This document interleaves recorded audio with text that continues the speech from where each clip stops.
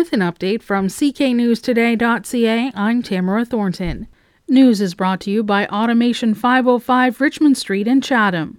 Municipal facilities and buildings in Chatham-Kent may soon be getting a checkup to assess their condition. 108 facilities, including fire stations, pools, and arenas, will be assessed, many for the first time.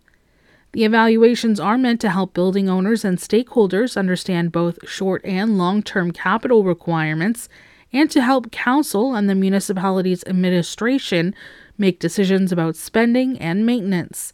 Consulting services are expected to cost $441,000.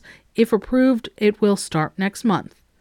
A new study shows that the homeless population is twice as likely to be reinfected with COVID-19.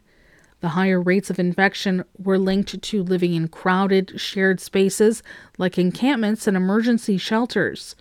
From June 2021 to October 2022, researchers followed just under 400 unhoused people who had already been infected.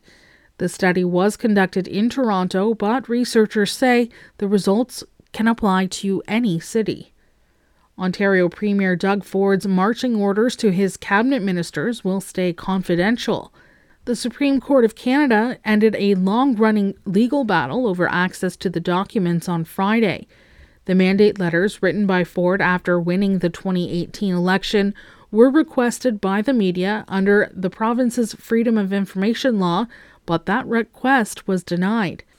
The Information and Privacy Commissioner and 2 levels of Ontario courts said the letters should be disclosed to keep the public informed and the government accountable, but a unanimous decision from the country's highest court disagreed.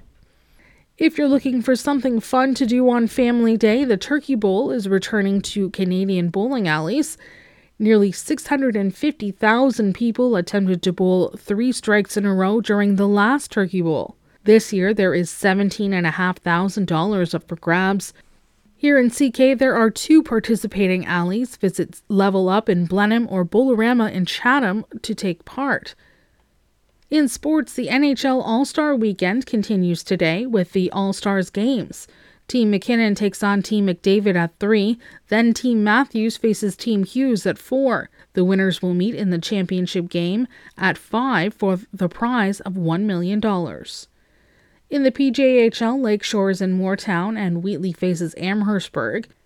And in women's hockey, Minnesota is in Toronto. The forecast, mainly cloudy today with a high of +4. Clear skies in the evening will become cloudy overnight with winds up to 15 kilometers per hour and a low of -4. The wind chill will be -6.